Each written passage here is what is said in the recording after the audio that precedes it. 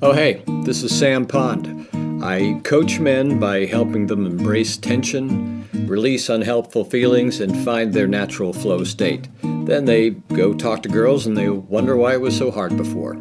And this is more things that have nothing to do with women, but have everything to do with women. This one actually is more about women. The pursuit of women in our lives runs the risk of narrowing our vision. We become like hunters, our gaze focused on the prey before us. Are they beautiful enough? Or where's the hottest one? Where are the big breasts? Are they too hot for me? Damn, why aren't I talking to all of them? There are so many of them. We get overwhelmed by choice, and being overwhelmed, we get stuck. You're walking around like a hunter, and you don't see them as people, you see them as prey. Try this. Soften your hunter's gaze and feel the world around you. Feel the women around you. Look at all the beauties with a sense of curiosity. Which one's my girl? Where is she? They can't all be.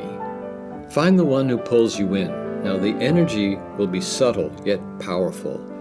The rest of the beauties are there to admire and flirt with. They aren't your girls. Soften your hunter's gaze. Turn your intuition towards something more mysterious. Soften your gaze and be curious about who shines. She'll have a glow, I guess they call it an aura, all around her. And she'll show up when you're not hunting. And when that one girl shows up, you'll feel a pull.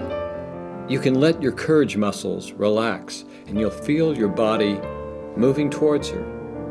This happened to me in Bali recently at the Bali Spirit Festival. The celebration was filled with airy beauties in full flow, and these girls had headdresses, face paintings, clothing like costumes, the works. So many beautiful women. And yet I found myself, I just wasn't that attracted to any of them.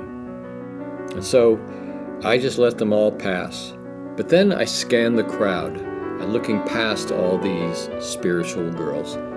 And there was one sitting across the hall from me. She was dressed simply in an orange jumper. She had dark curly hair, big brown eyes, and she had this glowing energy.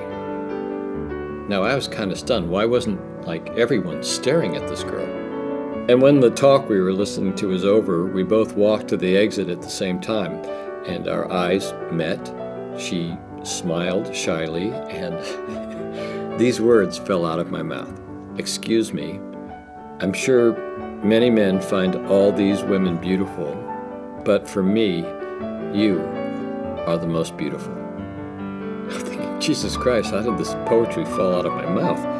And she lit up, and she melted a little bit.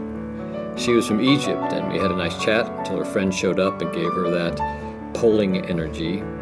I was leaving that night, she was staying, but I got her number, and we'll see what the universe has in store for us. So, soften your hunter's gaze and find the beauty who glows. Then just follow your feet. Reach out anytime with questions or stories, or you want to chat. Always happy to extend a free chat.